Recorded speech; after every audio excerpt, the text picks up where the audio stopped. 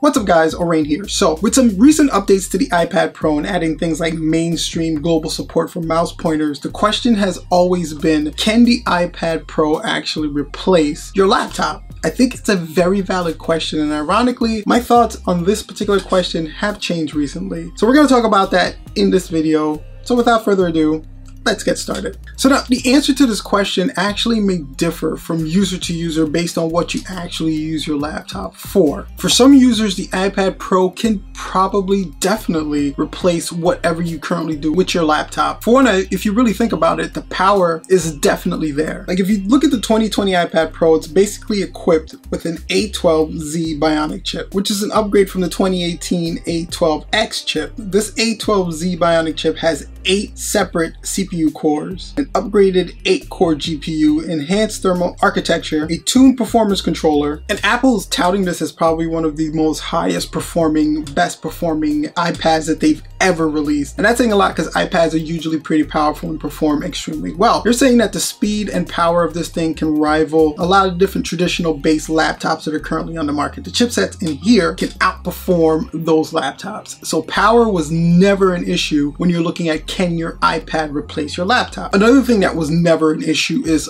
portability. So if you're looking at the 11-inch iPad Pro, it measures in at about 9.74 inches long and 7.2 inches wide, while the 12.9-inch model measures in at about 11.4 inches long and 8.46 inches wide. And both the iPad Pro models are just 5.9 millimeters thick, and the iPad 11-inch weighs in at about 1.4 pounds, and the 12.9-inch is just 1.41 pounds. And because portability plays such a key role in laptops, you want your laptop to be as portable as possible. This actually fits another criteria in which the iPad Pro kind of comes in and blows laptops out of the water. It has the power, it has the portability. Now it also has the OS, because iPad OS is a little different than iOS, and they've added some other laptop based features into iPad OS just to kind of differentiate it and make it more of a laptop experience for the users. So when you're looking at the new iPad OS, you have things like Sidecar that basically gives you quick access to information when you need it. It has different multitasking options, and they've added the ability to use USB drives and SD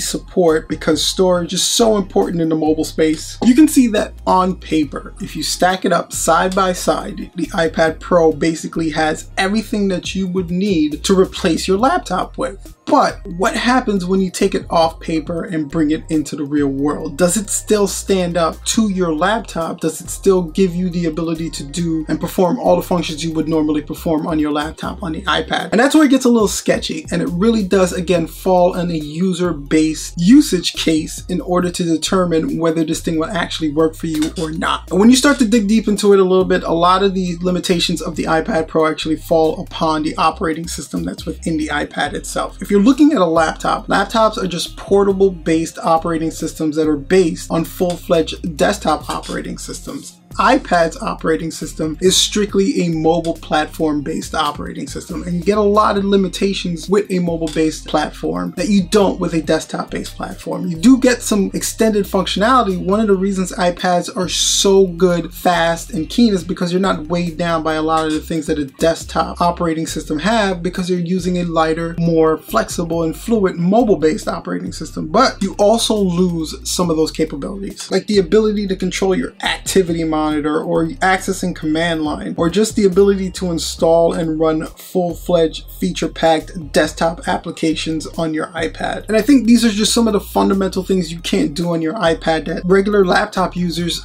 are going to miss. These desktop applications are vastly different from the mobile-based applications. You'll find that the mobile-based applications are very stripped down with the features and the things that they can actually do versus the full-fledged desktop version of these applications. And the iPad just hasn't gotten around to giving users the ability to use that yet. It's definitely there with some apps, but it's not there with all apps. And if you have a laptop, you have full access to all applications, and you don't have to kind of worry about what's compatible and what's not. With the iPad, you kind of have to look at at that list. And even with the sheer existence of products like the MacBook Air, Apple's cheapest laptop, Apple themselves is kind of admitting that the existence of the iPad is not really there to replace your laptop. Not for everybody anyway. And on top of that, if you really look at the list of different things you may have to purchase with your iPad to kind of duplicate the laptop experience, as you go down that list and as you add more things, it can become a little pricey. So you're looking at things like probably a keyboard case, hopefully with a trackpad. If not, then you may need a wireless mouse because a lot of people just don't like tapping on the screen of those things. You want some kind of dedicated external storage, maybe a docking station and a heavy duty case. And when you start to add all those accessories to the price of the actual iPad itself, you're actually getting up in price to some of the pricier laptops. And if you're on par with some of those laptops, for a lot of people, it may be better just to